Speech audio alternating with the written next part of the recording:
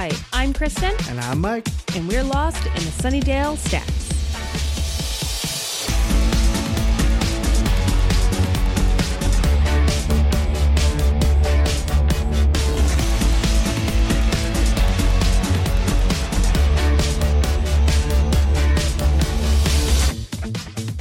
This is the Sunnydale Stacks, where every other week we immerse ourselves in the world of Sunnydale, California, and review 2 episodes of Buffy the Vampire Slayer.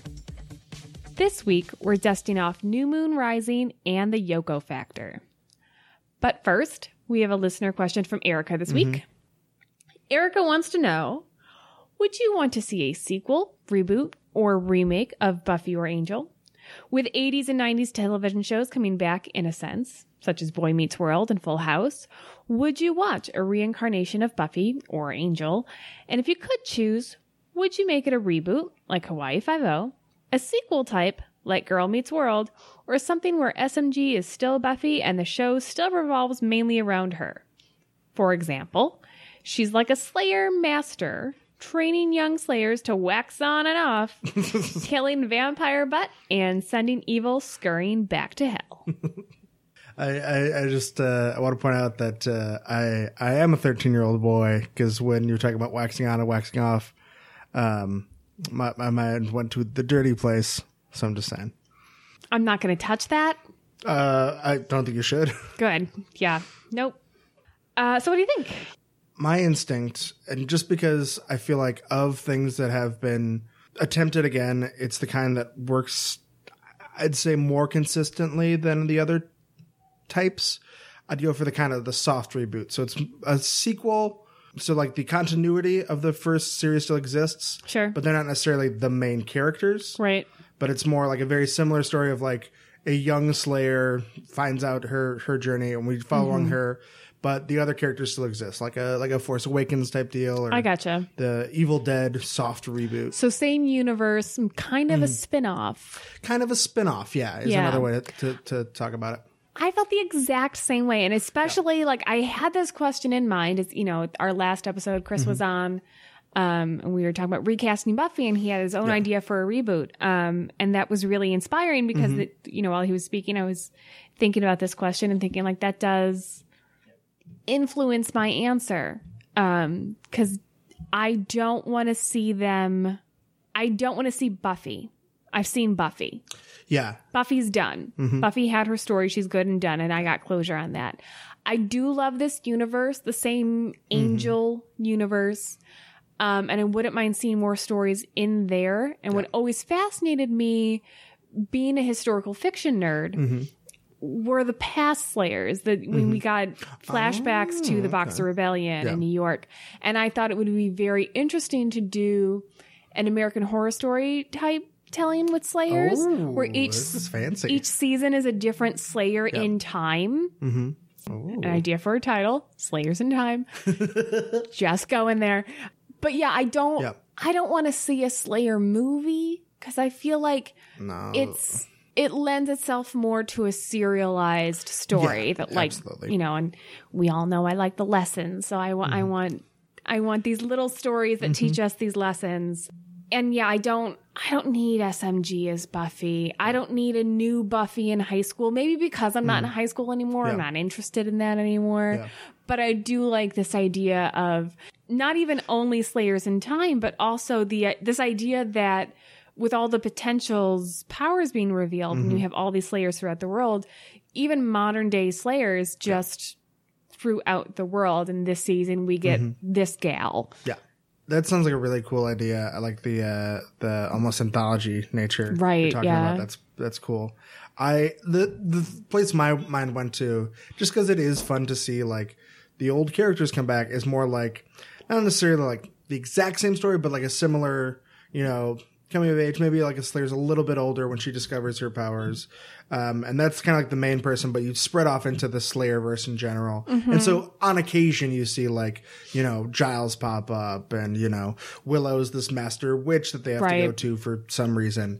So it's like, it has a similar tone and uses some of the characters, but maybe like one extreme Ghostbuster style, like one character from the original series is kind of like, the old mentor figure. But even that, I think, like, I'm fine with there not being like a original series regular on throughout the series. That makes me think almost of either Agents of S.H.I.E.L.D. or Supergirl, where it's its own series, but occasionally these big name actors or big name characters from the same universe series or movies pop in, either, in Supergirl, Superman pops in to help her out, or, in Agents of S.H.I.E.L.D., maybe that chick from the Thor movie jumps in. Sif. Thank you.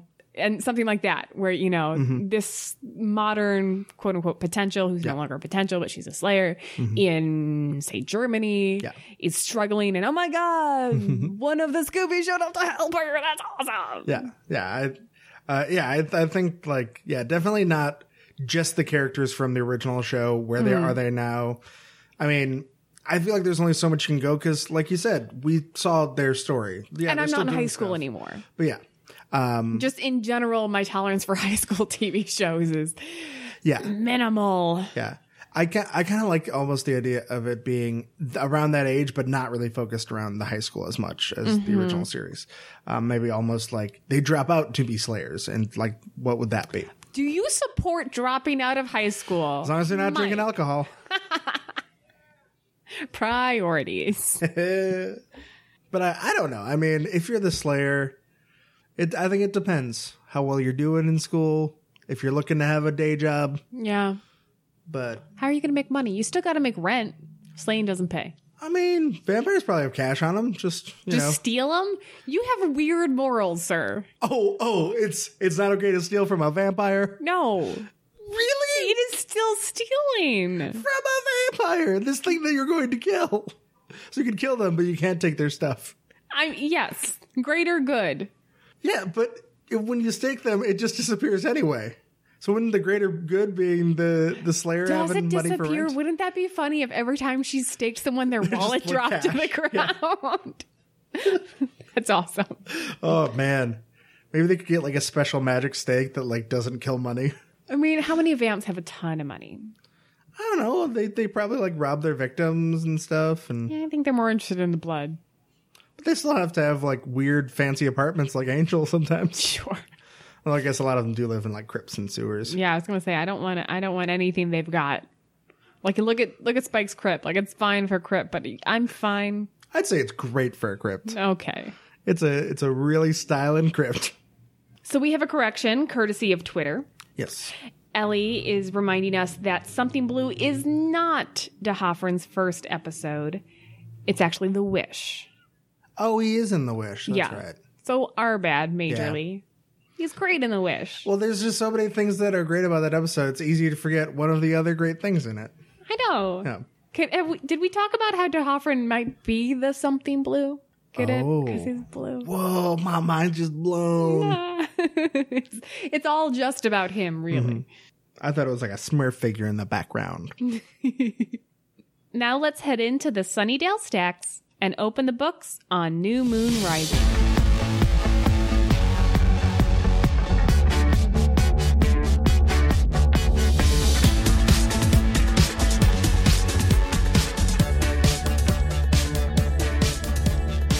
Just a warning, I'm probably going to say Bad Moon Rising at some point during this episode.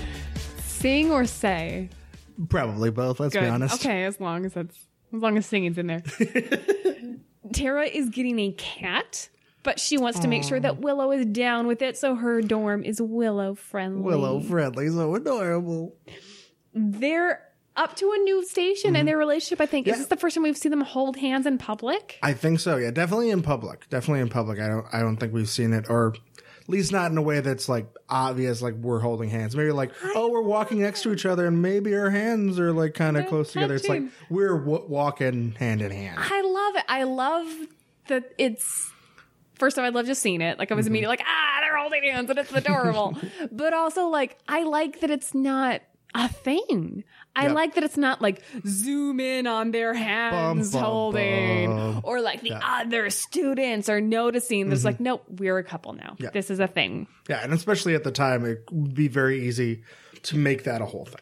Right. And it's really, this has been gradual. They really went from friends to stuff's going on to metaphors to getting cats together. Yes, to adopting. I call my cats my babies, so I'm like, well, yes, no, you're having children. No, that's a common delusion. Tara's been invited to a Scooby meeting. Aww. She's officially part of the game. Except that this meeting is fairly boring. But they do have the best Scooby snacks, rolled gold pretzels. I know, like, I like that. It immediately struck me as odd that, like, they're specifically showing Giles, like, making snacks in the kitchen. And I'm like, why? And then he offers it to people and they're like, no. And I'm like, why is this?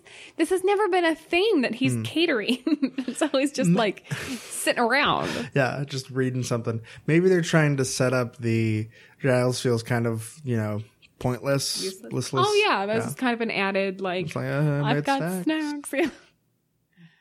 So nothing's happening on Buffy's patrols. But on the other hand, the initiative is having the opposite problem. They've got demons coming out of their ears. I wonder if maybe something is being set up. I was really hoping you were going to make a pun about demons coming out of their ears.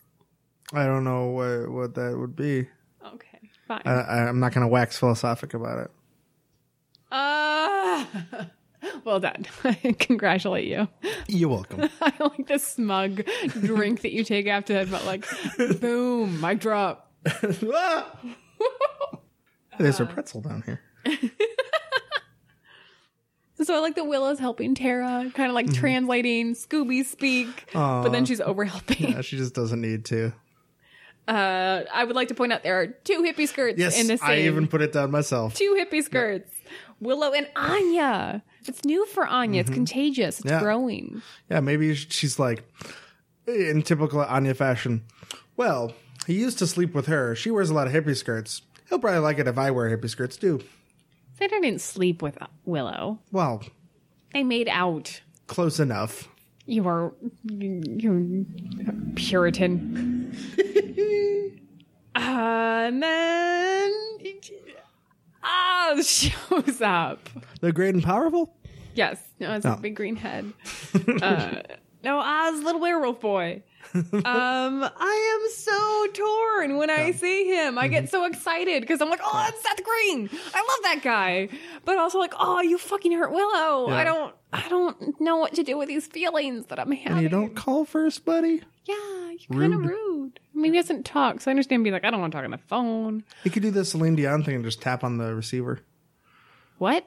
Celine Dion, when she's, doing one of her performance runs, when on the phone, will tap at Morse code so she can save her voice.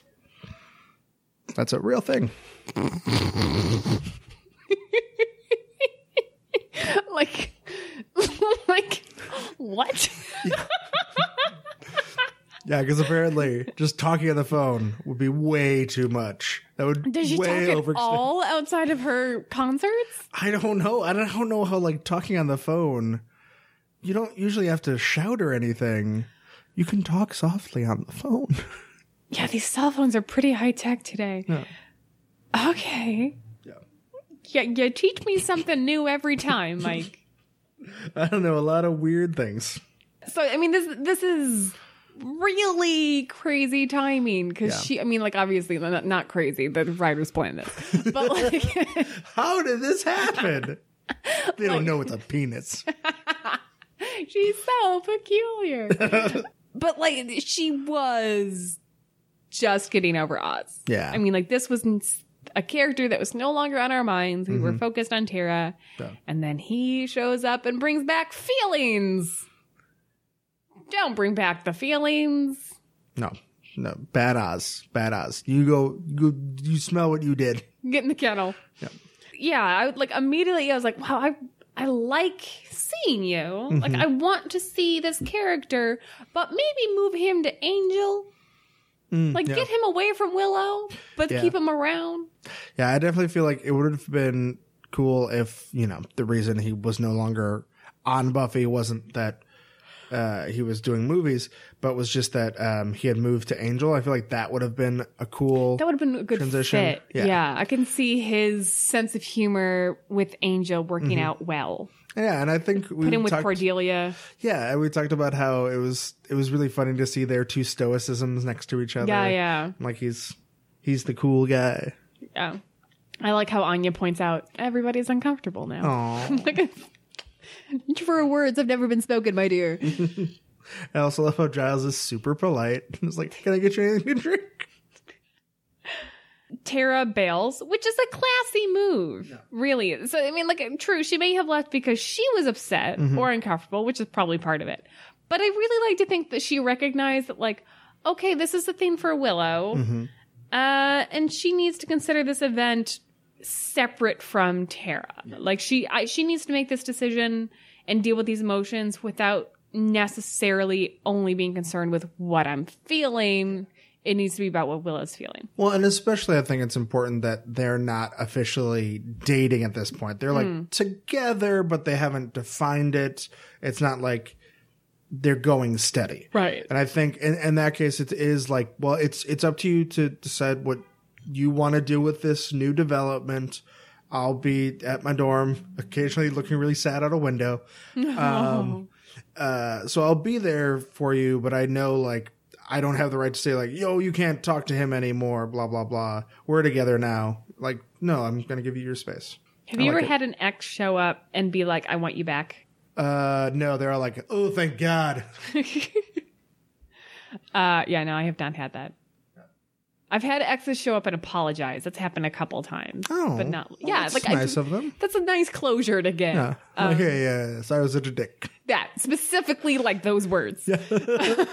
But in general, I think that's really a dick move to assume to come back and be like, I want you back. Like, And it tends to, at least in my experience, it tends to often be with relationships that were not good to start with. That tends to happen more, I see, and at least the people I've known, maybe this is just growing up working with a lot of theater people, that it seems to be the relationships with a lot of drama and the more toxic relationships where that tends to happen a lot, where you have a breakup and then you're like, no, we need to get back together. Tends to happen more than that from what I've seen. I gotcha. Yeah. I mean, I think it's the less classy move to be like, I broke your heart, but take me back, versus the like, hey, I was a dick, but best for your future. Have a good life without me, who's a dick. But I think this is a little bit different because they kind of left on the assumption that he was going to go and figure out his shit. Yeah. And then they were going to be together again someday. Yeah. 10 days, 10 weeks, 10 years, who knows? Yeah. But someday. It was definitely a lot more ambiguous than, no, we're through. I'm out of here. It was like. Even though, let's not forget, he slept with Veruca. I just feel like it's not brought up this episode. Yes. Salt. Another question for she was salty. It's just not brought up this episode, and I really want it to like stay fresh in everyone's mind. He did sleep with Veruca. Yeah. And like didn't take ownership of that. And he's like, no, I had to fuck her. I had to fuck her to save lives. Like that's never a statement that's been true. That's never like, oh, the only way to stop this horrible attack was my dick. Yeah, so that happened. So later, Buffy is catching Riley up on the Willow-Oz breakup when they're attacked by a demon. Oh no. It's a good fight, though. They're doing a very good job of working together, and I really like this move where he picks her up so she can kick the demon really high. Yeah, that's fun. That's cute. Because, he's big and tall, and she's couples petite. Fighting. Yeah, couples fighting. It's almost like a cheerleading move. It is. That must be why I like it. Yeah, I don't think so. So Buffy lets it slip that Oz is a werewolf, and Riley is totally thrown. Yeah, I think my favorite is the very deliberate use of the phrase, I didn't think Willow was that kind of girl. Yeah. Where it's like, oh, I get what you're saying with this now. Yeah. I get what this is a parallel to.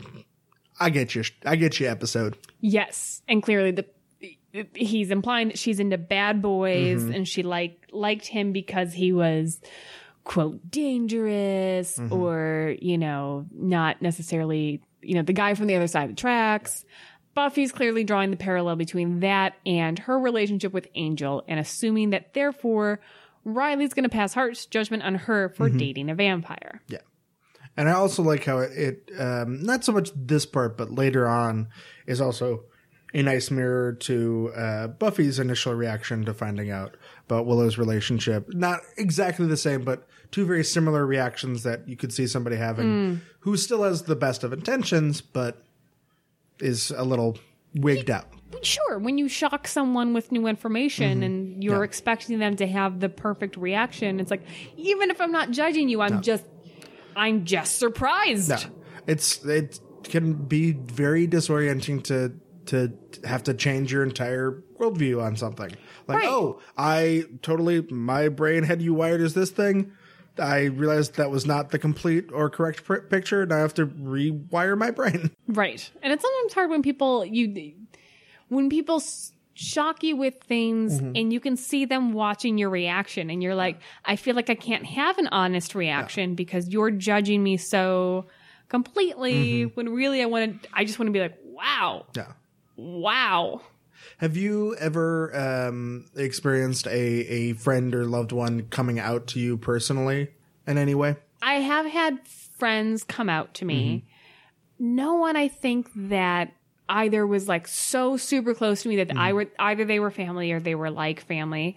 And no one, like people that I was like, oh, well, I didn't know that about you. Yeah. Okay. But no one that I was like, oh, I had no idea. Yeah. Right. Yeah. But no, obviously it's a very personal thing when people come out to you. And I always appreciate I always feel like it's a judgment being passed on me that like, if you didn't feel like you could come out to me, does that mean that you think that I'm a bigoted asshole? Because so I had a hairstylist for like 7 years. That first she started cutting my hair and then I recommended my roommate go to her. My roommate started going to her. And she came out to my roommate on like her second visit and started talking about her girlfriend. It took like 7 years of visiting her before she told me about her girlfriend. And I was very upset by this. I was like, what do you think? What that is because it's not like you wouldn't talk to your hairstylist. Like you guys would chat, right? Oh, all the time. Yeah. And I purposely would bring up my boyfriend and be like, let's talk about significant others because why do you think I'm going to have a bad, like I just worry that like, do you think I'm going to have a bad reaction? Yeah. And like, what about my vibe is like, am I getting a racist haircut? Like, right? Or like come on, I'm a theater person. Come on. I do sometimes have that reaction where it's like, I've known people and it's taken a while, and I understand people have different things to deal with, especially depending on your background. But a lot of times I'm like, come on, like we're theater people.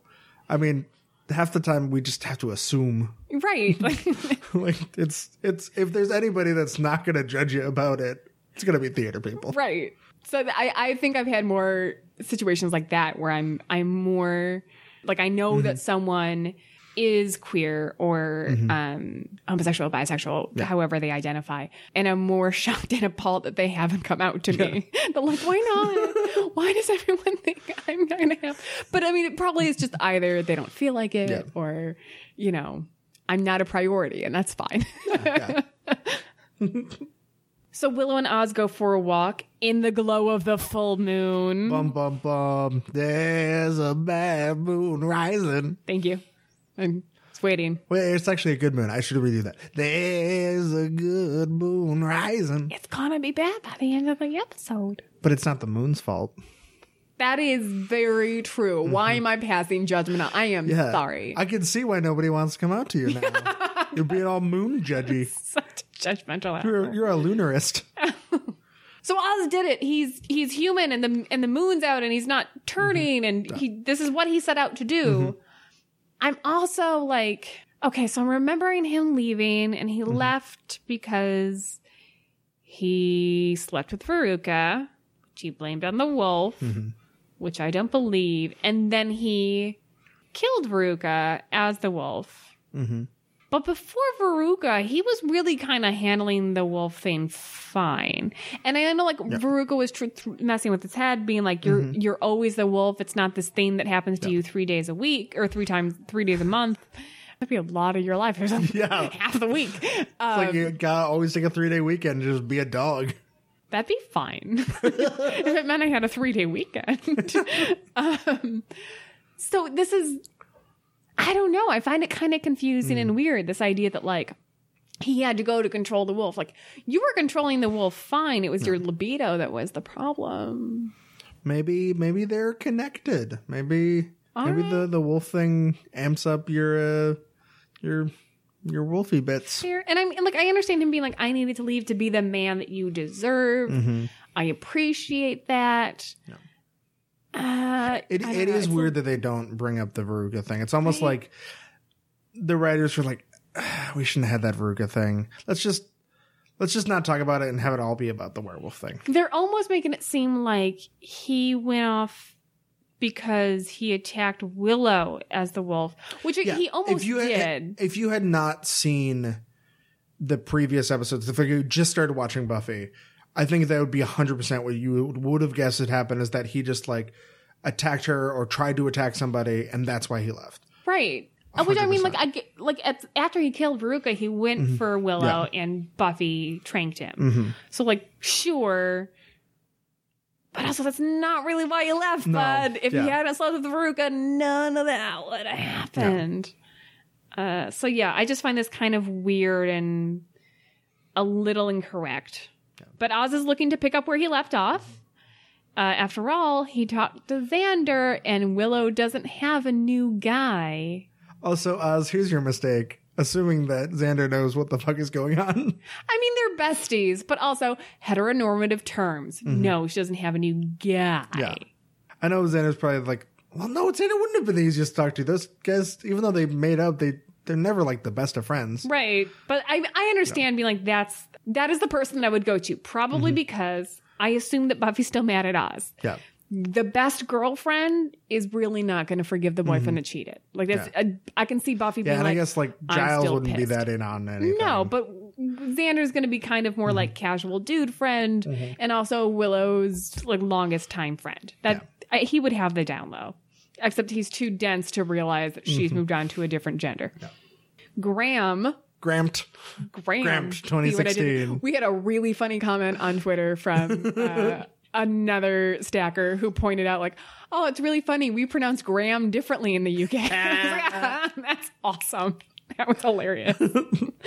I may have laughed out loud really hard at my computer screen. But you know, the way sometimes like, you know, nicknames and shortenings of names, that's not out of the realm of possibility that two people see a name and it's either pronounced Graham or Grant. Yeah, I think there's a T missing. The T. Silent T. Silent T. So Graham is leading a patrol. Good for you, buddy. Yeah. They're giving you some responsibility. I think it's going to go great. Nothing bad on the horizon here. There's a bad moon rising. Anyways. There's a bad boot rising. So they're attacked by two demons that look like werewolves. Is this ever resolved? I think it's just like, oh, those demons are out there, I guess. They're just other fuzzy demons. Yeah. That is kind of weird because usually in an episode, you get an introduction of a demon attack. Those demons are somehow dealt with. Right. This one, we think it's somebody else, but those demons, who knows? As far as we know, they're never caught. We never realize, like, they're not werewolves. They're blank because they basically look like werewolves. Except, I mean, like when you see their faces, it's clear like their faces look like different from a werewolf face. Yeah. Like even just having later on when Oz is captured, them bringing in those two demons and making it even more clear that he wasn't the one who attacked the group. Right, yeah. But then they're being assholes and not letting him go even though they have the culprits. Yeah. Yeah. The next morning, Oz is still filling Willow in on his travels. I'm so fucking torn, Mike. Yeah. I'm so torn because they're like hanging out and their chemistry is so good. And I like it, really but I'm gentle also, with each other. They're just, it's very easy. It's very, I can see it easy for them to fall back into. It's easy for me to continue watching and be like, oh yeah, this is a thing that I love and I've always loved. And, but I like Tara. And also, you fucked Veruca. Yeah. That's the weird thing is in like looking stuff up for this episode, apparently, and I'm sure a lot of it was not purely for the reason stated, but a lot of fans apparently had a big backlash against Tara initially because they saw her as like splitting up Oz and Willow, especially once this episode happened. They were already already split up. They're already split up. They shouldn't have gotten back together just because he found a werewolf cure. Because, you know, like we said, Veruca happened. There was other things happening. Yeah. And he shouldn't just assume they're getting back together. And there's like, Tara has been nothing but great for Willow and has been like a really wonderful person. And they've had a great relationship so far. She's such a good influence. Like Willow has blossomed with Tara. And you can even see that Tara is really great about gently kind of like pulling Willow back when she tries to go a little bit too far with the magic. Which without in like a nagging way that she's like, why don't you support me? Yeah. And not that Oz was terrible with like, you know, relationship stuff and like watching out for his significant other, but like Tara is just so clearly great at it and great at this relationship so far. I also think the way that you end a relationship says a lot about you as a person. And the way that he left, granted, he didn't see the way she was after he left. He didn't see the abusing magic. He didn't see the alcoholism. He didn't see the wandering into traffic. Yeah. He did that because he didn't help her have if the relationship was over, he didn't help her have closure. Yep. If it was something he wanted to work on, he needed to leave her in a good spot where he said, okay, but now I need to go and work on this. Yeah. Guess what? You have a full month before the wolf comes back, buddy. You could have helped her deal. Yeah. The fact that he just abandoned her is what really gets my goat. Yeah. I mean, and especially because it's not established until this episode that it's even possible for the wolf to come out not on the full moon. Yeah, there's definitely a way that he could have left. And I get that it was an emotional thing for him where he it was almost like, I've got to rip off the Band-Aid or maybe I'll never leave. Right. But there's still a way to do that. If you were planning on coming back. If you were planning on coming back and you thought you guys were in a relationship again. Send a letter. Yes. Keep her. She couldn't send a letter to him because he was around the world. You just cleared out your fucking dorm without any notice. Yeah. No. You're absolutely right. If he had just kept up correspondence, so much better. Yeah. So we're saying is we don't like him because he's a cheating dog. God damn it, yes. Best pun ever. Not really. You've made much better ones. Yes. But I support that one fully. It's morally the best pun. There you go. Yeah, he traveled the world. He meditated with a monk in Tibet. Got a fancy hand rosary. Sure. It's basically just a rosary. I do like the metaphor, though, the comparison between Oz going through this transformation. He's the same person, but different. And Willow discovering a new side of her sexuality. She is the same person, but different. Exactly. That's just, I just love that. That's it's like a nice subtle way of saying, like, it doesn't mean that everything before this didn't count. She's still the same person. She's just found out something new, a new side of her is blossoming. Right. Oz wants to snuggle, but to put it like in Simpsons terms, snuggle. But Willow chooses breakfast over boinking. Yeah, less confusing waffles. Love it. When she ducks out to brush her teeth, Tara stops by to find Oz in Willow's room first thing in the morning. That's uncomfortable for her and just a little confusing for him because she bails and he's like, oh, that was weird that she came by super early and then didn't even stay. Your friend is strange. Yeah. I love how the stutter starts to come out. Yes. I think that's really, because it's not too over the top, but you can just start to see it coming back in. Yeah, just when she's uncomfortable or nervous or just feeling insecure, that it definitely gets stronger.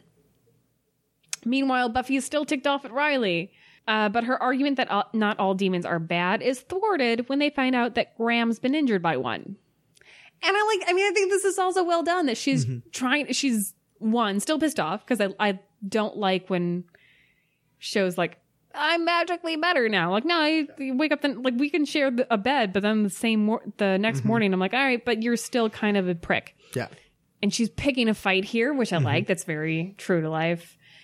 But I also like Riley's reaction. Like, it's very honest about like, oh, really? Not all demons are bad? Well, one almost killed my friend and then did kill another one that was whatever. I forget his name. Gramt. Yeah. Gramt is injured Gramt is killed and Graham is injured. And this is another great example of perfect bed hair. I mean, yeah. Yeah. I don't know about you. I wake up perfectly coiffed. I don't even own a brush. Oh, no, yeah. I take a nap to brush my hair. I feel like most pillows naturally just, style your hair for you. Right. I mean, if not, you're just doing it wrong. Yeah. You're sleeping wrong. Yeah. You're wrong as a human being. Yep. So that's the second lesson of the episode. Kids, don't go to school. And if your hair isn't perfect all the time, there's something wrong with you. Buffy goes home and talks to Willow about Oz's return, where Willow comes out to Buffy. So you asked me this question. Let me ask you, has anyone close to you or related to you come out to you? I did have a college friend who came out to me. It's very weird because this is going to sound very inappropriate, but the way it came about was just like a natural, fun thing. We had a running joke that that she was a lesbian. That was not based on like actually thinking that, but just because of like a couple of random things that happened in a day that were obviously not her, like, being in a relationship with another woman or coming on to another woman, but just like comically looked like that from the wrong angle. Okay. So when she ended up calling me, she's like, guess what? You're right. So then we talked about it. And she was living very far away at the time, still is actually. But it was really nice to just like know that she like trusted me in that. And like, I tried my best to make sure to say like, like when I was joking about that, I wasn't like criticizing or like saying that's a bad thing. It was just a joke, and it's cool that you are. It's kind of hilarious, actually. We had a running joke about this, and it was true. So Buffy is thrown here. She keeps calling Willow Will, oddly. Yeah, I love that little touch because that is such a reaction somebody has when you're uncomfortable with something very personal they've shared. Even something like if it feels like oversharing, I feel like that happens all the time. Yeah. And I also like there are, times when if you know someone really well, you're really close to them, and just the way they say your name will make you pause and go, what is up with you? Yeah, what's going on? That is... What are you talking about, Kristen? Mike, what's wrong? Kristen, what do you mean? You're saying my name weird. That Kristen, I don't know what you're talking about, Kristen. You never said it like that before. What are you hiding? I'm secretly a werewolf puppy boy. I knew it. You came down so hard on Oz. Yeah. It just really felt like you were just, like rejecting this side of yourself. Mm-hmm. Thank you for letting me know. I appreciate that. Oh, it's almost a full moon. We gotta rush this episode along. Oh, good. Sun is setting. Let's go. Uh-oh. So, Buffy ultimately comes, she gets over her shock and is supportive and loving of Willow. Thank God, because if that character had any other reaction, I would have a big problem. Be like, oh, the show just jumped the shark. It's weird. It's weird that our main character is a bigot. Yeah. It's strange, show right? no signs of such. I do also love how slow she is to catch on, where it's like, oh, you mean Tara has a crush on Oz? No, they just met. That's like, not a... That doesn't make any sense, Buffy. And I like that Willow just like, she's very subtle, but just like, because of Tara, and just waits for Buffy to get there. Oh. And I appreciate the dilemma that Willow's in. She doesn't want to hurt anyone. She loves both Tara and Oz, but this is not I don't think this is a situation where polyamorous relationships are going to help. Yeah. I don't think Tara and Oz are. Especially since no one has shown an interest in that so far. Yeah. It'd be interesting if this show was made today, if that became a thing. Oh, I think they'd definitely deal with it at some point. I'm not sure if it would be like a main relationship, but I'm sure at some point. Have to, yeah. So Adam recruits Spike. You just dribbled. You drooled. No, it wasn't drool. It was splashback. Gross. Spike and Adam, best friends forever. Friendship was magic.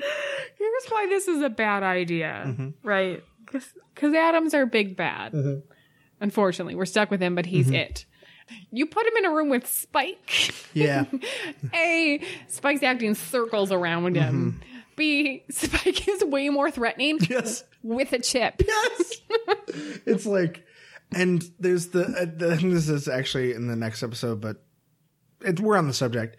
There's the whole thing where Adam has the monologue about like letting the beast out, and then God bless him. James Marsters tries to be like, wow, that was really inspiring. I can see why everybody follows you. And it's like, you're trying, James, but we all know that did not land. That is acting. Like that is a great performance pretending that Adam's line landed. It didn't. No. But James is going to go for it anyway. That is acting, buddy. I don't know why this came to mind, but I'm just imagining if in Empire Strikes Back, if at the end it was like, so Luke, I'm totally your dad.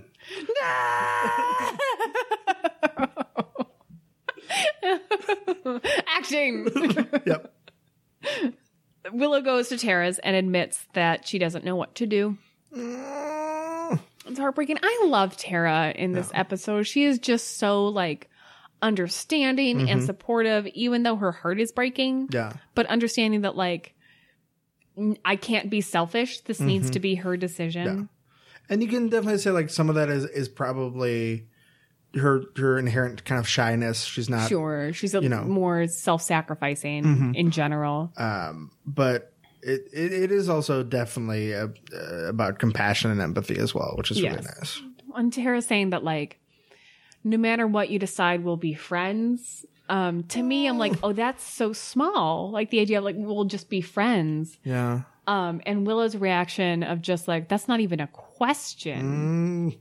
This scene I wrote down 2 different times, and I've wrote down several other times in the episode. Just like kiss her, just like, I know. Like you two so clearly belong together. Yes, I need you to just grab each other's faces. Can you just grab each other's faces, please? Even if they don't just kiss, just grab each other's faces. Just a solid face grab.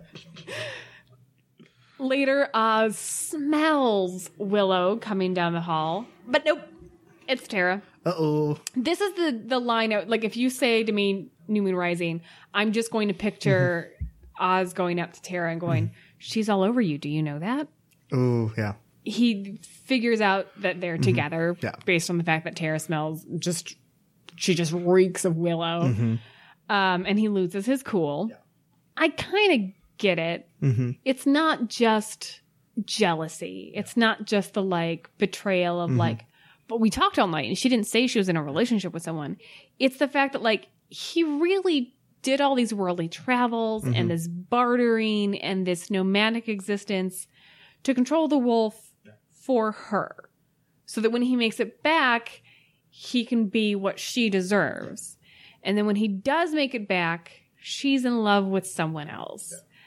I don't blame her. Again, he did not leave the right way, if that was his goal. But I do get the panic.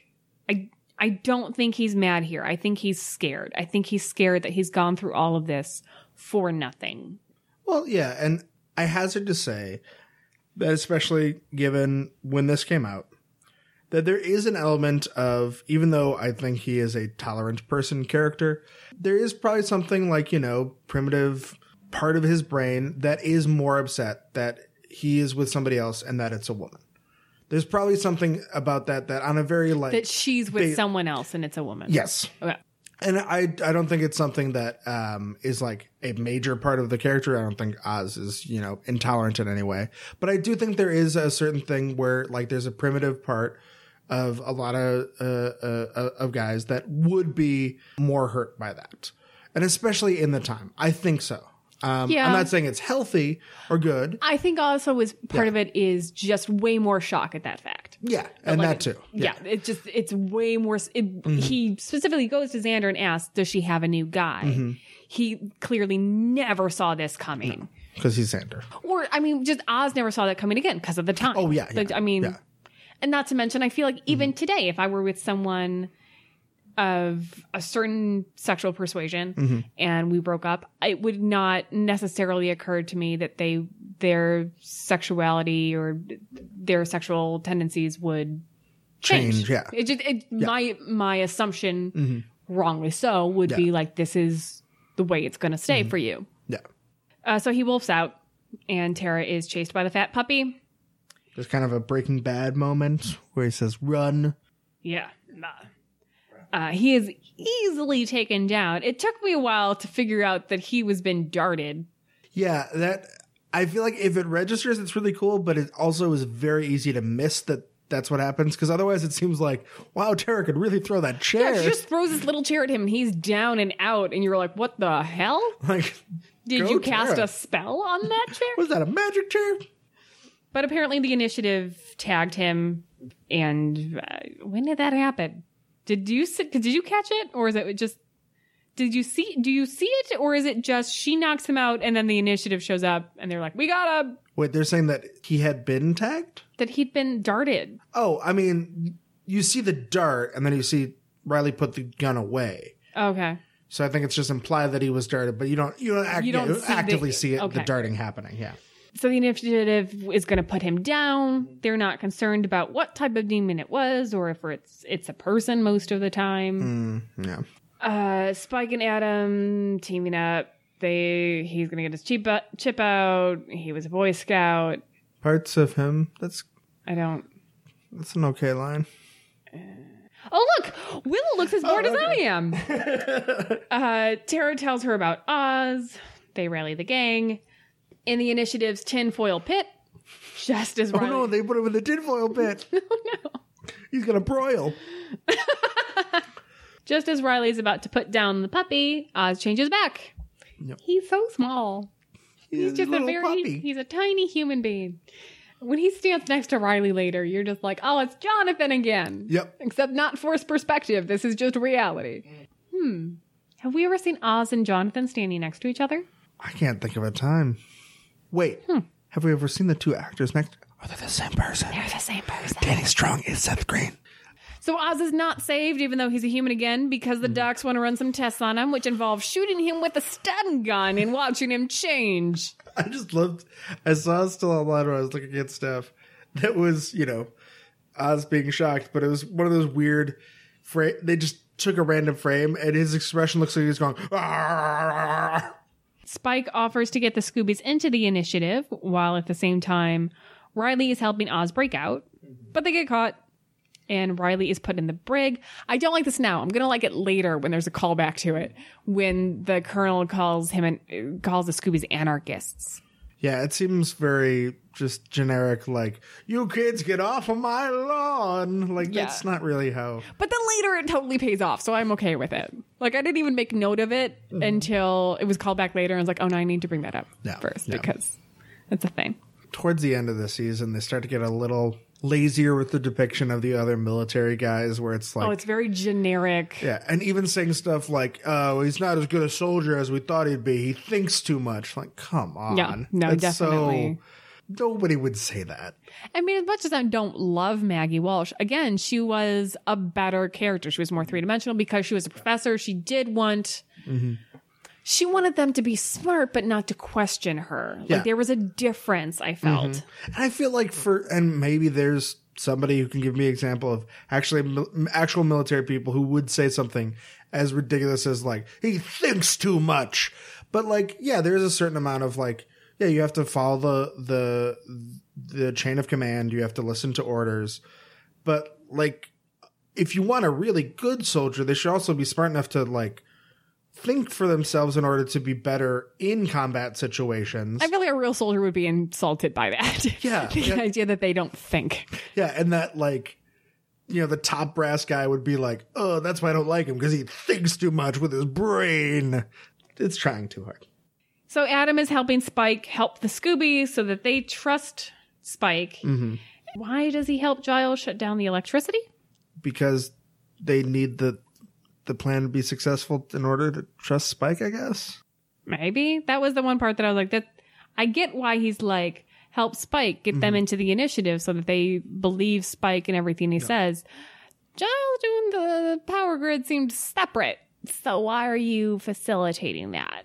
Yeah, my only thing is, I guess, because of where he wants to put the different pieces on the board or whatever, that he just is very concerned that, oh no, they have to get out because that's part of my grand plan. And I think that was the whole purpose, was just to show how manipulative and almost omnipotent he is, which he's not. And it's not that intimidating to see like a Frankenstein sitting at a chair with an Ethernet cable coming out of his forehead. Oh my God. Like, it's not scary. Ridiculous. Molly got an upgrade. I know, like, there wasn't constant Wi-Fi anywhere, but there's a better way to depict that than just like a dopey little wire connected to his little head plate. Not to mention you have this like, I don't know. It's weird. It's weird that you have this like physically, supposedly intimidating Frankenstein dude with a leg brace. Like, he never gets rid of it. Does, but like all he's doing really is sitting there. Yeah, like this is weird. It's weird. Yeah, and that's It's one of the things is they try to make him scary in every way, and it ends up making him not scary in any way. If exactly. It was just like a really smart opponent or the physically strongest, like you literally is indestructible. But when you try to kind of like he's everything, he just feels like nothing. It feels exactly. silly. That is a really good way of putting that. They kidnap the colonel and break out Riley, who is now donezo with the army. Mm-mm. I do like they'll use this as the previously on for a while about if I leave, I can never come back. Yeah, I just needed to hear that out loud. Mm-hmm. I just really like Buffy's look about like, right? Yep, we gotta go. Yeah. Like, yep, you're done. Yeah, I know this is a big deal for you, but like, move it. We're out of schedule here. They break out Oz, who's now changing, just being near Willow. Yeah. There's a William Burroughs joke that's a thing. Yeah. I don't know what that is, but it's a thing. Oh, because the author William Burroughs supposedly killed his, I think they were like common law married. Maybe they're actually married. Wife, supposedly while drunkenly like trying to play William Tell by shooting an apple off of her head. Although a lot of people say like, well, that's the cover story because he murdered his wife. Fair. I think is funny about this is that she's just like, oh, was no one else paying attention? Like, Xander knew who he was. He's like, you're going to bore us to death with bros. And I'm like, I don't know who that is. I mean, points to Xander. Halfway there, yeah. I feel like that was the more important. So when I was in, this is a far tangent, when I was in freshman U.S. government class in high school, I was not doing well. My teacher was awesome and said, you know, I know you're smarter than this, so come and talk to me and we're going to work together and figure out what the disconnect is here. And figured out that I kept getting so sidetracked when reading the textbook by like little details that I found interesting about people in history that I missed the big picture. Mm-hmm. And I feel like this is like Buffy's so interested by like this super interesting story about William Tell that she missed the point about like prose. Yeah, like he was an author foremost. Yeah. Potentially accidental wife killer second. Exactly, yeah. So this is where we get the callback to, you're a dead man, Finn. No, sir. I'm an anarchist. Punch. The group splits up.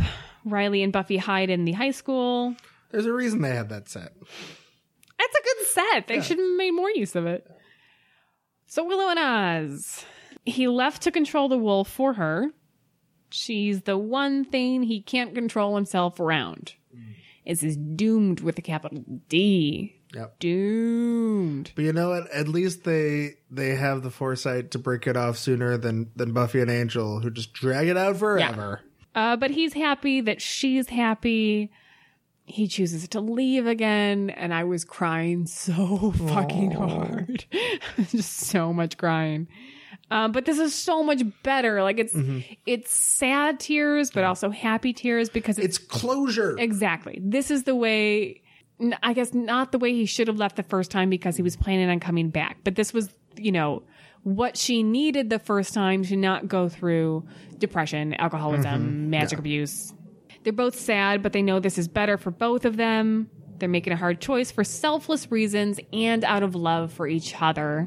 And I love the really poetic thing where she talks about how some part of her will always be waiting for us. I think that's really sweet. Yeah, and the idea that like if I'm an old lady and I turn the corner and you're there, I'm not going to be surprised. It's really sweet. Like I'm getting emotional thinking about that. And I just love it when you can have a relationship, especially on like a TV show where everything has to be like, and then it was a dramatic, everyone's splitting up, where it can be like a sweet thing where it's like, no, we had this relationship and yeah, maybe it ended terribly, but it was a beautiful thing that we shared. Yeah, just the appreciation of the time, even if it didn't turn out to be this fairy tale thing in the end. Like, it was still a couple of years that really affected you as a person and that you'll cherish forever. Yeah.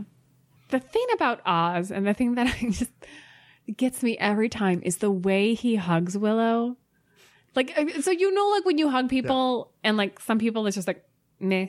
Like, it's like hugging a piece of spaghetti and they're like eh. Which I do all the time. But there's no I love you, spaghetti. But there's no like squeeze. Yeah. And I know like everyone has to have this, where I have like a couple of friends that I can think of right now where I'm like, oh, they're a good hugger. Yeah. That like when I hug them, they're really going to give me a hug. The way Oz hugs Willow, man, he like cradles her head and like really nuzzles into her neck. Like, he is the best hugger. Every time I see that, I'm like, I want to hug Oz. Well, he's a fluffy puppy, so of course he's good at like hugging and cuddling. And he just, the way he holds her head and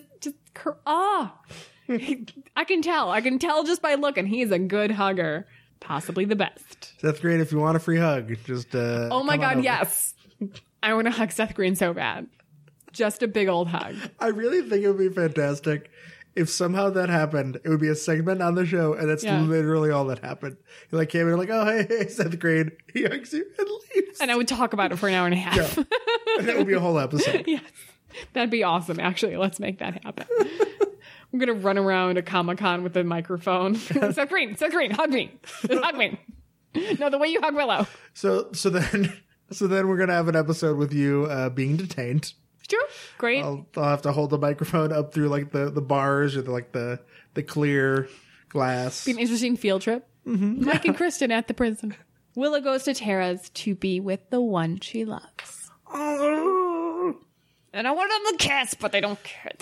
They got to do the whole like subtle thing because TV ain't ready for it yet. And I love that that's like a great solution to the, dumb thing that for, ridiculous reasons of either it's going to magically turn people into lesbians or that, I think another common argument was that, the only reason you're having two women kiss is to titillate. Because the only reason two women would kiss would be for Katy Perry reasons. But then it sucks that they kind of ruin that with Restless. Because that's kind of what's going on there, right? But I think there's an honesty of like, well, that is a part of, a lot of men do find that attractive and would be something that's going on, especially in Xander's brain. Fair. Yeah, no, Xander definitely. Yeah. So what do you think about this one? I like it. And I this is one of the times I watched both the episodes twice, and I really found it very engaging both times. Like, I think it's the character stuff really worked for me. The little bits of action here and there, fine, kind of generic, and the Adam stuff, as always, is, at least you have Spike there to. Just cut Adam and have just keep long shots of Oz hugging Willow. That's all I want. Just hold that last shot out for like 5 minutes. Good. That's great. I'll make a really long GIF of it and repeat. Yeah. I had so many feelings this time around. I remember this as one that I didn't like. That felt like writers are assholes and Joss Whedon wants to see me cry. That it was just in there to just pull my heartstrings and make me sad about Oz when I wanted him back for real and we only had one episode with him. Why do this other than to make me cry? But this time around, I'm like, okay, now I really see the importance of it. First and foremost, we needed closure on Oz. We don't want to leave this series thinking he's a bad guy. Yeah. He's not. He made mistakes. He should not have slept with Veruca. He should not have left the way he did. But he's not a terrible person. So let's establish that. Yeah. We needed to know, as this relationship is moving into full gear, we needed to know that Tara is not a runner-up. No. Willow is not with Tara just because Oz isn't around. And if he came back, well, then bye-bye Tara. We need to know that it's about Tara. And Willow needed to be unequivocally out. She needed to be out of the closet. It needed to go from this metaphor and subtlety to just being stated. Yeah. Willow and Tara in a relationship. to the next episode where she says that Tara's her girlfriend. Excellent. So now we got labels on it. Mm-hmm. Awesome. And everybody loves labels. Wait, what? Great. So before we get into the next episode, I think we need to take a break and hear from our sponsor. Hi, I'm Al Harrington, President and CEO of Al Harrington's Tibetan Charm, Chant, and Chakra Emporium and Warehouse. Thanks to a shipping error, I am now currently overstocked on Tibetan Charm, Chants, and Chakras, and I am passing the savings on to you. Control your werewolf lunar cycle, nullify curses from ill-intentioned witches, beat boredom, find inner peace, impress your coworkers by befriending a monk, one-up your self-righteous New Age friends, or just save yourself airfare to Tibet, whatever your Tibetan Charm, Chant, and Chakra needs are. So come on down to Al Harrington's Tibetan Charm, Chant, and Chakra Emporium and Warehouse.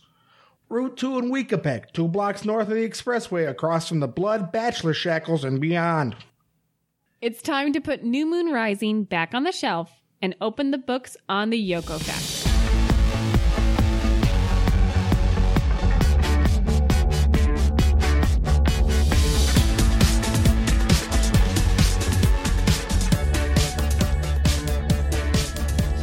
I originally thought this episode was just going to be like 9 minutes of weird audio. So I was not raised on the Beatles, like a lot of people our age. A lot of people our age, I feel like your parents were into the Beatles, and so you listened to the Beatles in the car. My parents, I don't think I ever heard them listen to a Beatles song. The only knowledge... They're more into the Monkees. I think, yeah. No, my mom was into the Supremes, and my dad was into Jimi Hendrix. Oh, okay. But I dated a guy in college whose parents were like crazy Beatles fans. Mm-hmm. And every single time I was over at their house, they were playing the White Album. And while I was over there, I had my first introduction to Yoko, which definitely made me like stop and like, I think we were opening Christmas presents, and I just like stopped and like turned and looked at the stereo and was like, oh, I get all the pop culture references now. Like, oh, that Simpsons episode makes so much more sense. Yep. So you were a Beatles fan? Yeah. Definitely growing up, I listened to a lot of Beatles. I'm not like a super music person. I'm no Oz. But yeah, like that. I always loved the Beatles. I found it incredibly disheartening a couple years back when there was a Grammy performance and Paul McCartney came out, and there was like a huge thing online of different people tweeting about who the fuck is this? Oh my God. Like angry about, I don't know who this is. Be angry at yourself. Yeah. Chris and I went to Lollapalooza, I think 2 years ago. I got some free tickets, and the only thing we were interested in seeing was Paul McCartney. And it was an amazing show. I don't know how old he is at this point. I know he's over 64 because I remember hearing that, oh, by the way, he actually is 64, like in this song. It was such a great concert. Like everything from just him being charming to the stories and the music and the special effects. And it was like a rocking time. And like, I feel like when you listen to recordings of the Beatles, you're just like, okay, well, it's pretty mellow. This was a rock concert. Yeah. And that man played for hours and he didn't let up. Yeah. So you go, Mr. McCartney. Aww. So previously on includes scenes from Faith visiting Angel. Mm-hmm. Help me remember this episode. Faith goes to Angel originally looking to like kill him, right? Yeah, I didn't rewatch that episode for this episode. But I vaguely remember she was aggressive, but then much like it kind of seemed like it was starting in the one episode where Angel and Faith were pretend together back last season. He basically it starts to get through to her of like, hey, maybe like don't be a dick. But then just as that's happening, Buffy intervenes and kind of screws it up. But I think the only thing that's super important is that conflict ends up stirring up emotions between them and what we see in the flashback or right. the previously on. That's the big important thing. And when I first watched this episode again, the previously on didn't roll, so I was like, I don't remember why are they so mad at each other? Oh yeah, because Pangs was the last time he was on Buffy? No. I was like, oh, that's right. There's a whole nother series. So Mr. Colonel Stereotype Man is giving a status update to his superiors. Lots of HSTs being captured and Finn is AWOL. Basically, that's what I hear when he talks. Him saying that, like, she's just a girl. Oh, boy. Yeah, but this made me pause and I stopped the episode and think. He does know that she's the Slayer. He must. So he does, because she showed up at the last episode with the crossbow pointed because you know who I am. Mm-hmm. You know what I can do with this. Even though she's never used that crossbow before. But she could stay. Yeah. So he knows that she's a Slayer. So his comment of she's just a girl is really honestly and truly just him being a douchebag. Yeah. He is just saying that to be a total douchebag. And like, it would be one thing if he was almost trying to cover up that for some reason. But it's clearly not that. It's clearly just like, I'm just going to be a dick about this. Supernatural powers, whatever. Yeah. You have 2X chromosomes. I do like the new name for Adam, Mr. Bits. Spike and Adam still teamed up. Spike is concerned that the Slayer is too much for Adam to handle. So Adam's going Manson-y. Big speech about Spike being a caged fury. Adam will make him whole again. Lots of big promises. Totally works on Spike. The speech doesn't really work for me, but Spike's reaction does, so that's fine. And I love the line about how you're like Tony Robbins, except a giant Frankenstein. You're exactly like Tony Robbins. That's a good line. I don't understand what the idea was with Adam. Like, if it was if it was like we're doing Frankenstein's monster, okay, fine. If it was, we've seen all this demon-y stuff, let's bring in technology and see how she fights against that, fine. If it was, let's see how she handles a charismatic leader that can manipulate people into large groups fighting you, that's interesting. That, like, it's not one big bad, it's this one big bad, motivating lots of bads. Interesting. But it's like they just went every which way. Yeah, just kind of bit of everything. So he's like super overpowered, but doesn't register as that. It's weird. Pick a lane. Yeah. It reminds me very much of from the Men in Black animated TV show. Okay. No, seriously. There is a better version of Adam on that show. I'm laughing at you watching the animated Men in Black TV show. I was like 14, 15. It wasn't that crazy. Taste wasn't a thing when you were 14. It had, aliens and laser guns. It's cool. Pew pews. Got it. Yeah, pew pews. Pew pew guns. But there was basically a kind of better version of Adam, more interesting version, where it was an old agent, like one of the first Men in Black agents, who had took it upon himself to graft different parts of aliens onto himself. So he was, he had this old man head, but he was all the different parts of a bunch of different aliens and had all the benefits and attributes. He was also super wily and knew kind of the Men in Black style. And that was a much more interesting version of what I think Adam kind of was trying to do by, like, I have parts of everything. I'm the biggest threat because I'm a little bit of everything. I'm the best of all worlds. But that doesn't register. No, the only thing you got is that Polgara skewer. You're basically a big ugly guy with a Polgara skewer. And a floppy drive. Like, I would have been more interested if they had picked the lane about, like, we've had 3 seasons of ancient magic. Yeah. Let's pit her against modern technology. That's interesting. We haven't seen that. And you could have it be like, we're using this technology to use all the best parts of demons and filter it through the technology. Maybe there's like some demon gland that, like, through the use of this, filter, he's able to, do something more powerfully than just the regular demon can. Like, show that demon first with, like, kind of like a somewhat neat ability, and then the souped up version in Adam. That kind of thing. So it's a logical threat. Sure. So that, or go the Jonestown Manson route. Why is that funny? I just love someone being so happy about going to the Jonestown Manson route. Like, come on, guys, let's go the Jonestown Manson route. That would have been interesting. It would have been really interesting. Yeah.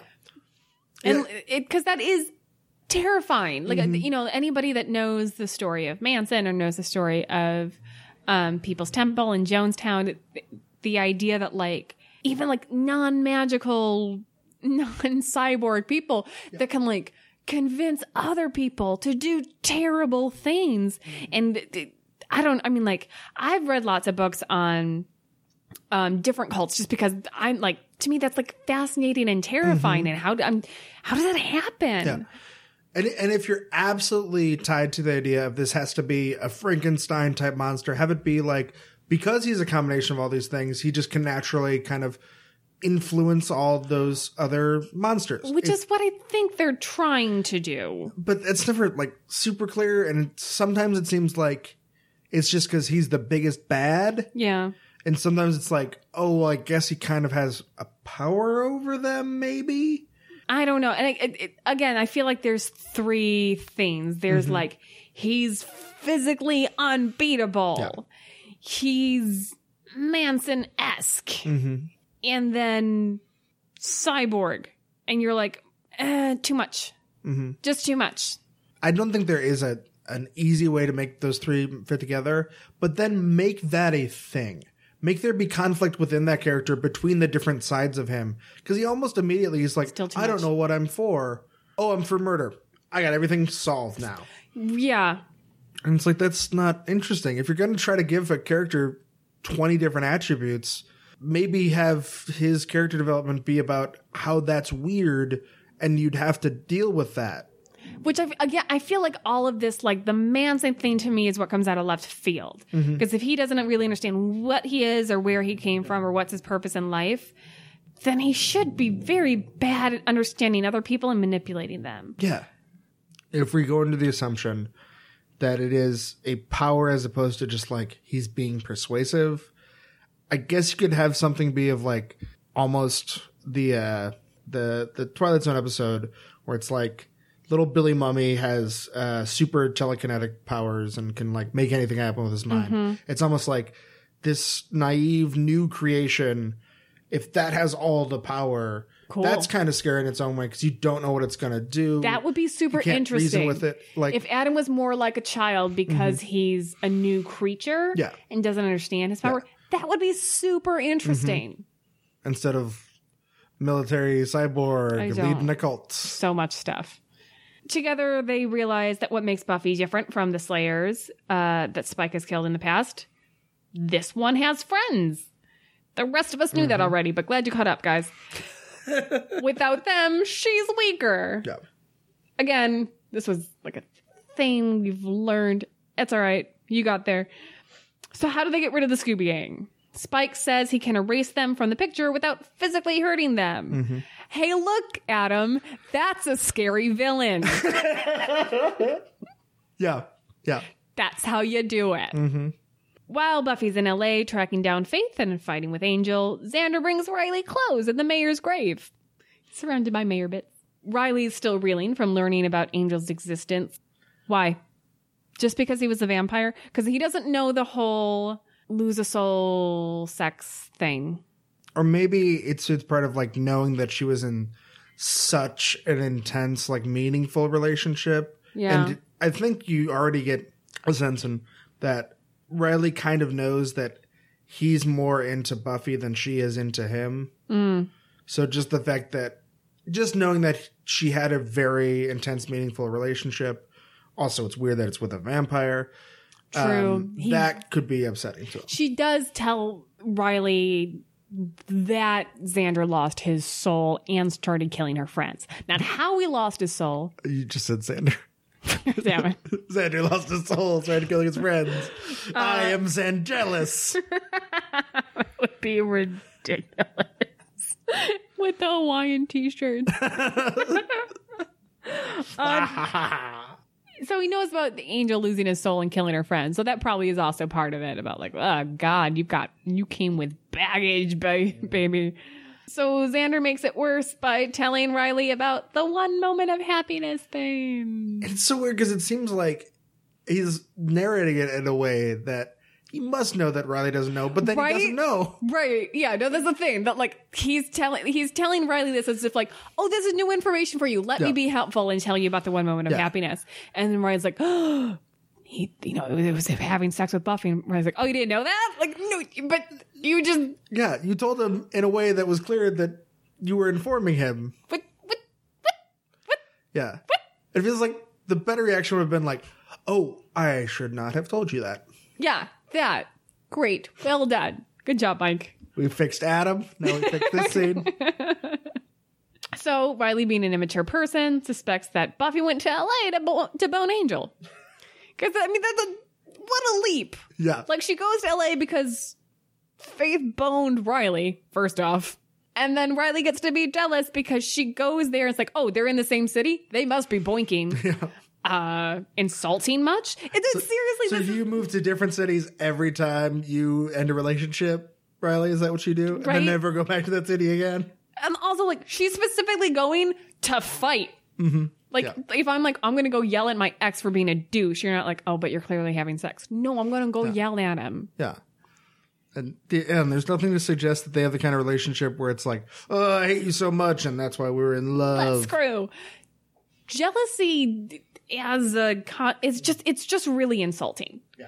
Like, yes, Riley, your girlfriend is such a slut that she ran off to bone her ex. Yeah, it's just not only just a complete lack of trust, but also just a weird sense of ownership that jealousy implies, and just kind of a diminishment of the other person. Of like, they couldn't possibly not do the wrong thing. They couldn't possibly be a good person. It's like, do you know me? Do I like?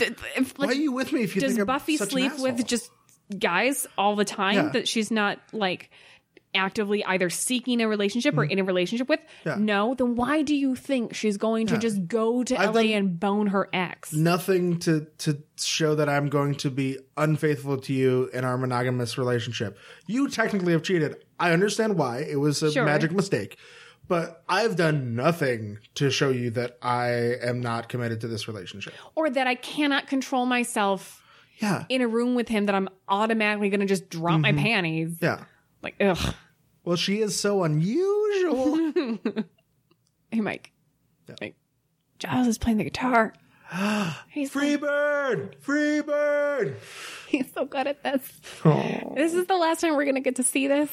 Oh, no. We're gonna get Restless, he sings. Yeah. That's 3 times this season. They realized we wanted it. Yeah. Well, it's the last time we get it where it's in the real world, not a dream world. Or Once More with Feeling, where it's a spell. So Spike surprises him. The girly yelp that just comes out of Giles. I love it. It's great. Spike has a message for Giles to give Buffy. Most vague message ever. No. I just might have some information you just might want. Yeah. But Spike refuses to deal with Giles this time, seeing as how he's no longer got any authority. I love the line where it's how she's been treating it, which is like very much like a retired librarian. Oh God! But the delivery is so great because it's almost sympathetic. Yeah. That it's still insulting, but very much like, dude, that sucks. Yeah. That sucks for you that your Slayer is kind of a bitch. Yeah. You got like nothing to do anymore. Maybe you just shouldn't be that nice to her or be friends with her because she's kind of bitchy. Mm-hmm. That's the parts I really like in this episode. Just seeing like a really clever Spike. I love it. That he's got that chip, but he's like, I can get around that. I don't eat it. That's fine. Meanwhile, Tara and Willow got a cat. No. And they named it Miss Kitty Fantastico. Did you know that the cat only appears in 3 episodes of the series? What happens to it? Oh, they do address what happens to it at some point. Well, I think it's also like it's technically exists longer in the background. Yeah. But you just never see it except for 3 episodes. Right. There is some like line. Rat. Exactly. There's definitely some line eventually about like, oh, Miss Kitty Fantastico. It's like the crossbow or something happened to it. I think Dawn killed it. Dawn. I'm going to blame everything on her.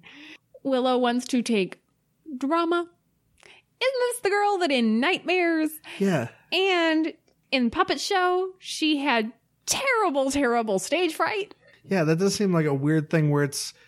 I could see that being a thing where it's like, I feel comfortable now. This is a big moment for me. But it doesn't seem to be played like that. No, it doesn't. It's like the writers forgot that, like, although this was a big, like, fear for her.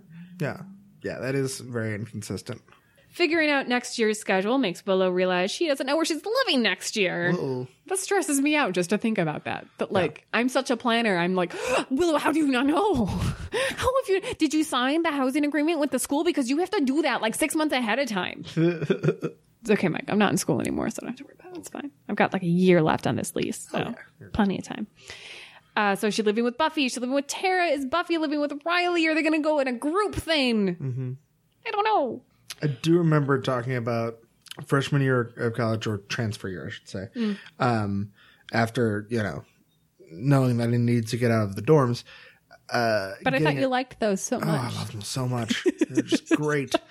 Of getting like a group house thing together. Yeah. And at one point, it was potentially going to be myself and 6 other people getting like some kind of house situation going. I think for the stories, it would have been great, but probably for just practical reasons, it's good that that did not happen. Right. Riley gets tired of waiting, so he goes to Buffy's dorm. Chocolate! Just a big zoom right in on it. It's weird. It's very strange. But Buffy does not want to talk about Angel, which of course makes Riley more suspicious. It's really a shame that Buffy's not in a better mood here because Riley's jokes are on point. Well, you kind of have to develop a sense of humor if you're wearing those sweet Zumbas, bro. He's actually, like, he's being insecure, but he's not being jealous in a dick way. He's being just kind of like, hey, I haven't heard from you, and I'm feeling feelings, and I kind of just need to, like, talk. And she's like, no. Which would make you be like, I need something. But yeah, his jokes, does Xander hate me in some way that I'm not aware of? And it's like, oh, it's okay. I couldn't take me seriously in these either. Aw, and he talks about recharging him. I have to recharge him every 2 hours. That's the ways, like, he's not being angry. He's just being kind of insecure. Yeah. That, like, okay, but you're charming me. And it's almost like, I can't just open up completely and say, like, hey, I feel real weird about this.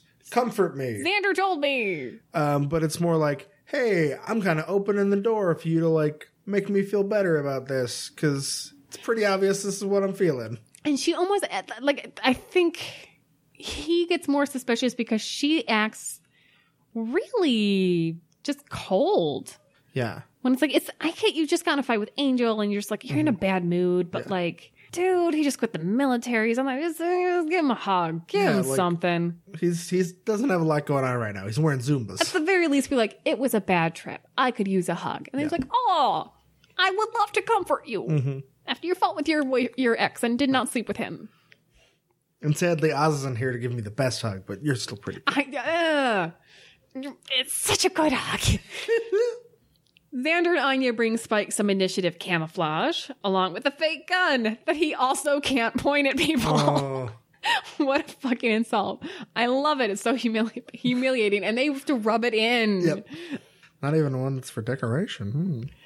But Spike is a little confused. He thought Xander was joining the army because Buffy and Willow were cracking a joke about Xander being all that he could be.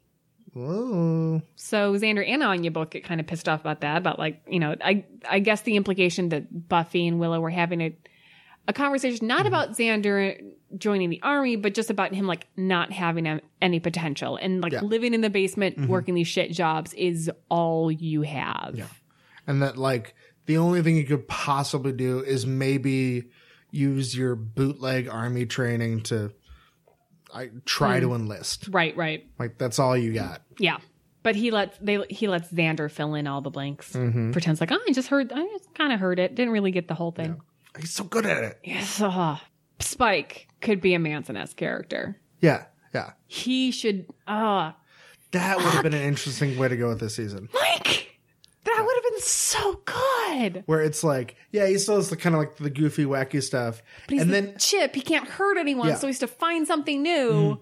And then he uses the fact that he's like beating up and killing a bunch of demons to be like, hey, I'm the big boss around here. Do what I say. But all this could be happening, like, not even in the background, but like we don't know exactly what's going on. And then it's a reveal that he's been doing this and he's the reason that all the demons are doing the Okay, so can we take a tally of things we've fixed so far today? We fixed Adam. Yeah. Right? What else did we fix? We fixed the Xander splurting out the angel backstory. Right. And we've now just fixed season 4. Yeah. In its entirety. Awesome. Score. Give us a TV show. Yeah. So Buffy runs into Forrest in the forest. Oh boy. I was really excited to say that. He's named Forrest. That certainly is. Not Grant. Grant? Grant there? Graham was in the Graham corrector. No, I don't. There's not. You can't do that with anyone else. He was in the weighing district. So he's around a lot of Grahams. Is that a thing? Is there such a thing as a weighing district? Sure. No, you made that up. So Buffy and Forrest hate each other, but they both need to check out that cave. So, okay. Best friends. Buffy calls out Forrest for not liking that his bro has a girlfriend. Jealous. Yeah, that's just weird. It's just kind of weird that it's like, yes, your friend is in a romantic relationship with someone of the opposite gender. That's a thing that happens. Yeah, that happens to a lot of people. Yep. Yeah. And I know, like, Forrest says something about, like, it's not, he's had plenty of girlfriends. You were the problem. That, like, he never went AWOL because of any of the other girls. So Adam's there. Oh, no, I'm terrified. Yeah, that cave guy with his leg brace. Oh, no. So Buffy makes a run for it. She can run because she doesn't have a leg brace. I'm not making fun of people with leg braces. It's just... No. It's just not a threatening thing on a villainous monster. Yes. So why is she running like a klutzy damsel? Did you notice this? Adam has a magic gas that comes out of his nipples. That's my headcanon. Got it. Spike arrives at Giles's Forrest dies. Oh yeah. I missed a whole thing. Forrest is dumb. His pew pew gun fails him. It's weird. It's not like he's the biggest character, but it does feel weirdly anticlimactic when he dies. Well, because he doesn't really die. Well, yeah, but it feels weird that they don't try to treat it as like... Right. They don't try to trick us into like, this is this huge moment. Yeah. Uh-oh. Yeah. No, skewered. No pew-pews. Spike arrives at Giles's, supposedly having stolen some discs with some information on Adam on them. Spike, man. Telling Willow her friend said she was going through a quote-unquote phase with this whole Tara Wicca thing. I love that they kind of imply that he did not know they were in a relationship before, just saw like some little bit of body language, like I think their hands were touching, and just like instantly was like, that's what I'm going for. Yeah. Oh, I loved it. And I love the fact that even they like try to dwell on it, and he's just like, get to work, chop, chop, so that they don't even have time to like think it through clearly. And it's totally off of him because he's not pushing it, so there's no reason that they'd suspect he's exactly. It's great. Exactly. Clearly the whole like he thinks that or pretends that he thinks that Buffy and Xander were talking about her doing magic when the subtext is it was about her sexuality. At the Initiative, the cages are full, so they're packing them in cells together. That sounds like a great plan. Yep. Riley's listening in on the panicked radio chatter and leaves his hideout to help and finds Angel. Oh, yeah. Hey, buddy, where you been? How you doing, bud? He's been hanging out in other alleyways. Angel immediately recognizes Riley. This is because of Pangs? Sure. Were they together in Pangs? I feel. Maybe he's like saw him through the window. Okay. He's just immediately like, I know who you are. And I'm like, well, but why? Now Angel's just going to start pushing Riley's buttons and just really digging in there. Yeah. I slept with your girlfriend. Oh. Riley thinks Angel has gone evil. I'm like, God, this is a running theme this season. Yeah, everyone just thinks he's evil. He's acting fucking evil this episode. which would, of course, have meant that Buffy would have slept with him. Uh-oh. We'll ignore the fact that true moment of happiness doesn't necessarily mean that he had sex with Buffy, but fine, we're moving past that. And especially for Riley, like, he knows so little. Yes. Angel, rather than correcting Riley, is just all vague and kind of antagonistic about it. Stop doing that, buddy. You're 200 years old. You're supposed to be more mature than this. Yeah, that's one of the weird things is how characters who are supposed to live for over a centuries, are still so immature. I have to believe. If you live for that long. No offense, buddy. It's testosterone poisoning. But like vampire no have testosterone. Says who? Says vampire science. Me good. Vampire science. Having trouble with your own testosterone over there? What you talk about, Willis? Me caveman. You're good. Oh, I like the line, I'm going to go see an old girlfriend. They fight. Really, it's just kind of ridiculous that Angel doesn't just knock him out with a single punch. Yeah, they justify it okay with like Riley using a bunch of like equipment stuff and trying to be dodgy, but it is kind of, it's like in the 70s they had a Spider-Man Superman comic, like a crossover. Okay. And they literally had to have Lex Luthor just douse Spider-Man with red sun radiation so that Superman was a little weaker. Because it was like, well, obviously Superman just could instantly destroy Spider-Man. No, it's just not he's a teenager. Yeah, he's a teenager who's really good at swinging on ropes. Superman is a living god. Yeah. So anyone who is watching this and is maybe upset that Buffy has moved past Angel is loving this. Yeah. They just love it. I just like seeing Angel, but it's just, oh. Yeah. I guess I think a lot of people were. They just really, I think a lot of people really just didn't like Riley because they felt that Buffy should not have gotten past Angel so quickly. I feel like it's so much healthier for her too. Oh, I mean, I'm not arguing that. I'm just saying that, like, I think there was definitely a section of the fan base that was just like, Riley, no. Yeah. Not for any like character or actor reasons, but just like Buffy should not be in a relationship right now. I think so far in the season, mostly I've enjoyed the Riley Buffy relationship because they've been able to do interesting things with it. Sure. And have it be in a lot of ways her healthiest relationship. Until we get to season 5. That's the thing, is that once the initiative is out, they're like, ooh, what do we do with this dick? Well, let's just throw a couple of plot points in there, see what happens. Initiative shows up. They both bail. Mm-hmm. Angel goes to Buffy's dorm. Which is weird. Is it weird to you because he's 200 and he's going to a college dorm room to see his ex-girlfriend? That's a big part of it. Yeah, it's weird. Yeah.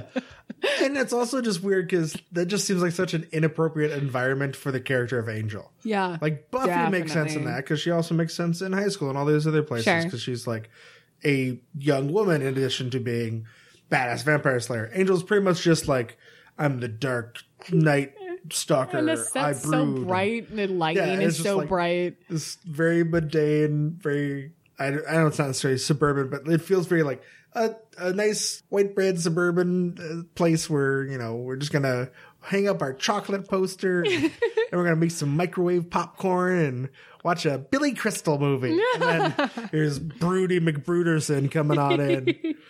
So Riley shows up shortly and they have a measuring contest. Boys, you're both pretty. That is such an accurate statement for this thing. I can't get over how perfect that is right now. Yeah. So Buffy says, you won't hurt anyone, tell him. Might hurt you. Jesus Christ, Angel. You are 200. Stop it. Stop it. You are better than that. You actually sleep with this guy? Dude! Oh. Come on, You're just being a dick. You can break him with your pinky. Just calm down. Buffy separates them, which I appreciate. The fact that she's just like, and you're done. Mm-hmm. Riley, I need to talk to Angel. I'm not leaving this room. So they leave the room. Not moving a muscle. Yep. I love the looks between Buffy and Angel about how they can still say so much without using words. Yeah. But like, we're just looking at him, he looks at her, and they just understand we're both going to leave. What I love in this scene is the laugh they share. After they get out into the hallway. Yeah, and it's like, I was just trying to make things better. Good job, bud. Yep. Way to go. Angel apologizes for LA and for beating up Riley. Mm-hmm. She appreciates that, but he should just leave now. I think the line is, it means a lot that you came ratings-wise. That's a joke, because she says it means a lot that he came and probably helped with the ratings to have another crossover episode. I thought we were making a sex joke. Sorry. I was like, I don't know what you're doing. It means with the ratings, Nielsen box. It means a lot that you came. Dirty mind. One of us has to make up for the fact that you're a Puritan. All I'm saying is that I don't want to see any ankles. No drinking before 21. And only then tea. Yes. Only then tea. The chemistry between these two. I really like Mark Lucas this season, but it's just not the same. No. This is instantly so much more exciting to watch, and they're barely speaking. Mm-hmm. Yeah. Well, and I like that it's not just like, here's a new Angel, which would be very easy to do, of like, well, she has a type, blah, blah, blah. But it's a very different relationship, a different type of guy. And there is something about, they don't have kind of magic chemistry, but they are better as a couple, which is an interesting dynamic. And to see how long that can last. Yeah. Yeah, I feel like it's kind of a common occurrence either in TV or even in real life. The idea that like the person that you have all this passion with, all that passion also is going to basically turn your relationship into a volcano. Yeah. Like the fire, basically. And then like, or you could choose the safe person who like, you maybe don't have the passion, but like you're also not going to fight all the time. Yeah. So it's like choices. Angel's parting words. Riley, I don't like him. I'm sure a lot of fans really dug at the time. Yeah. Doesn't she react to say thank you? I think so, yeah. I think that's the part that's weird to me. I think he just needs to leave on that line. The fact... Yeah, I don't think it's necessary. Thank you. That's and then weird. like a smile from her, like, you. Yeah, just... Yeah. Just give me the smile that's just like, you're 200 but acting like a teenager. I'll be fine. Spike explains the Yoko factor to Adam. Adam likes Helter Skelter. He is Manson. Except Manson was charming. Right, that. Spike says that everyone blames Yoko for the Beatles breaking up, but the truth is they broke themselves up. Yoko just happened to be there. Similarly, the Scoobies were already growing apart. Spike is just exploiting that fact. Do you have opinions on this take on Yoko Ono? Oh, no, I think that's pretty accurate. Like, I could say it's probably pretty fair to say, like, Len's relationship with Yoko probably inflated some of the conflicts that were already there, but I'd say the most you could say is maybe it hastened a split that was definitely going to happen at some time. Because there were four very different people who did not always agree on things. And even like though they clearly had a lot of affection for each other, by the time that Yoko came in, they were already kind of branching out into being different kind of artists, just kind of barely staying together because they knew that there was this magic thing of this band that they were when they were together. And I want to say, somebody can probably correct us, I want to say that by the time Yoko was on board, they were already like recording a lot of things separately. Oh, okay. And like just they would mix it all together, but like they weren't touring a lot, and a lot of the albums was like, it was kind of like, oh, you have a track and I have a track. We're not recording everything together. We're not together all the time. Interesting. Okay. She breaks the news about Forrest and he bails. This reminds me of a lot of situations about like, it is so hard to comfort other people during their grief because you don't know, everyone handles it differently and you don't know what that person needs. Yeah. Maybe they need a hug. Maybe they want to be left alone. Maybe they say they want to be left alone, but really they want a hug. Yeah. And I am terrible with this. I always do the wrong thing. Yeah. And it's like, maybe I want to hear all the platitudes. Maybe I just want to know that you're there for me. Maybe I don't. Like, yeah. Maybe the platitudes are just going to piss me off. Like, yeah, exactly. It's really hard to help someone with grief. Meanwhile, hey, remember Willow? Rosenberg? Yeah, she's still decrypting that disc from Spike. It's been a while. Bibbidi bop boop, Matrix computer. Giles is wasted. Whatever happened to Latin? At least did it make sense? The church approved? You never train with me anymore. Who's going to kick your ass? Sorry, was that a bit honest? I like that, like, oh, was that a bit harsh? But like, no, it was honest. Yeah. Oh, no, I'm no Alfred. Alfred had a job.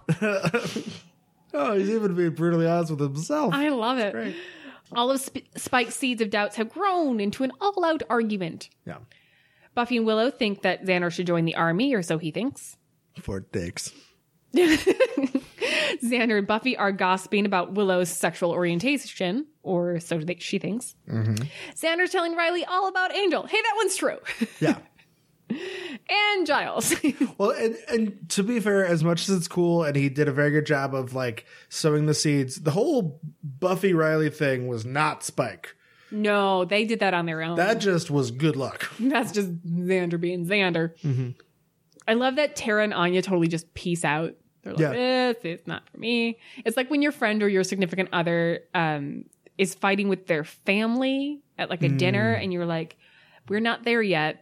I can't endure it. I'm bathroom break. I'm gonna take a bathroom break. Oh, look at that potpourri. Willow accuses Buffy of not being able to handle Tara being her girlfriend, which this is the first time Xander's hearing about it. And Giles, bloody hell. And I love how slow Xander is to catch on to it, where he has like 2 more sentences like, girlfriend? He's kind of the master of the double take. Yeah. That's just kind of his thing. Buffy pulls out the Chosen One card. Ouch, girl. Okay, we get it. You're special. Yeah. We're not. But the whole, like, there's no prophecy about the Chosen One and her friends. Dude, you would have died 6 times without them. That is the bitchiest of bitchy. Yeah, and it's saying something about you, too, where it's like, yeah, go ahead and just, like, have fun on your own. See how that works out for you. Yeah, like, what's the average lifespan of Slayers? Maybe the prophecy is kind of, like, screwing them all over. Mm-hmm. So she bails. Riley goes to Adam for some reason, because I don't care. Yeah. I've said all I want to say about this one. You? Yeah, I mean, there are parts that work, parts that don't. It's very much a let's move the plot forward episode. It's not as bad as my memory of it. I definitely, when I see the title, I usually cringe. I'm like, that's one of the worst of all time. That's Primeval. This one, I think I give it a worse rap because it's leading up to Primeval. It's a little Adam heavy. Again, the idea of Spike manipulating is awesome, and there's some great... Those parts really work. Yes, and there's some great character moments with all the different fights between all the different people. That's great. I probably won't rewatch this one for years and years. Yeah. Mostly because I don't want this much Adam in any episode ever. No. I mean, maybe like the one where you defeat him. That's the worst. That's coming up, and it's going to be awful. I haven't watched it in years. I'm going to make a prediction. Ready? Terrible. There's some awesome CGI. But then we get Restless, and that'll be fun. And then Dracula's going to come to town, so everything's great. It's almost like the show itself knows, like, hey, sorry, we screwed up with Adam. Here's some fun stuff. Yeah, he's not even the season premiere or season finale. It's fine. Now it's time to celebrate Buffy's badassery with this week's Slay of the Week.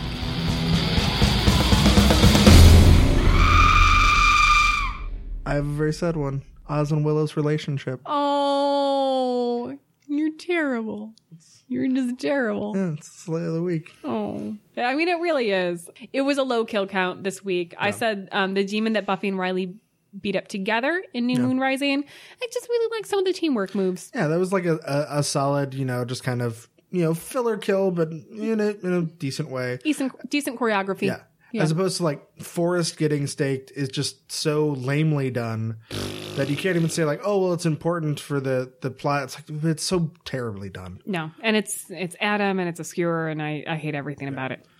We've seen that done better already. Yeah. So, are you ready to go international? Buffy Tapaja, Vampirit. Ernie Dragon, das rein de Fleisch Kanu. Future Rifle International. I actually kind of like that one of the titles does not have alternate titles, because I love thinking that this is just such a international thing. Okay. Is that the Yoko factor is pretty much Yoko factor or the Yoko factor in every language. Okay. Which is kind of awesome to think like the Beatles made that much of an impact around the world. That's pretty awesome. That's pretty cool. But New Moon Rising does have a couple of different alternate titles. None of them Bad Moon Rising, sadly. Wasted opportunity. The German one is Farewells. It was kind of sad. Not the best title, but lame. And the French one, have to imagine, just does not translate to English very well. I'm so excited. A Love of Full Moon. Those are words that have to do with this episode. Yeah. And even if you change grammatically we do it differently. A Love of the Full Moon is still a weird title. I love the full moon. Full moon love. Yeah. Moon Age Daydream. I don't know. Thank you for tuning in to the Sunnydale Stacks. Please like us on Facebook. Look for us on Twitter and Instagram at Sunnydale Stacks to ask us questions or share your own opinions and memories about Buffy the Vampire Slayer. The Sunnydale Stacks is a part of the 27th Letter Productions Network. Look for our sister podcast, Hey Do You Remember? And join us next time when we dust off Primeval and Restless, when we get lost in the Sunnydale Stacks.